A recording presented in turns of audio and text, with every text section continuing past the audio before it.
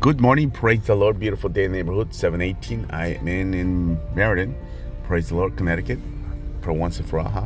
God bless you, and I'm praying for you. I ask the Lord to touch you. I pray for every one of you that listens to this podcast, and those that get the newsletter, and those that come to our church, and those that visit. You have an awesome day. Tonight, prayer, 6 o'clock. I know I talk a lot about prayer so much. Jesus said, the disciples asked Jesus, teach us not just how to pray, teach us to pray. There's a difference how, but to. Some of us know how, but we don't pray. So teach us to pray. We need to teach you how to pray. Well, now some day for encouragement this morning, 2 Corinthians 5:17. This means that anyone who belongs to Christ has become a new person. Are you a new person? If you're a new person, why you worry about all the past, all the stuff in the past? It's all done over.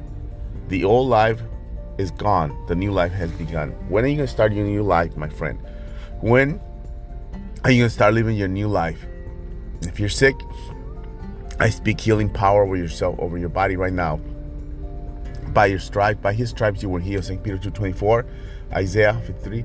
By his stripes we were healed. Receive the healing power, and God bless you. Have a wonderful day. Hope to see you soon.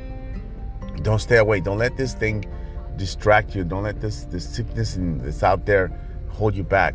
It's not greater than God. Nothing's greater than God. Have an awesome day. I'll be praying for you. God bless you.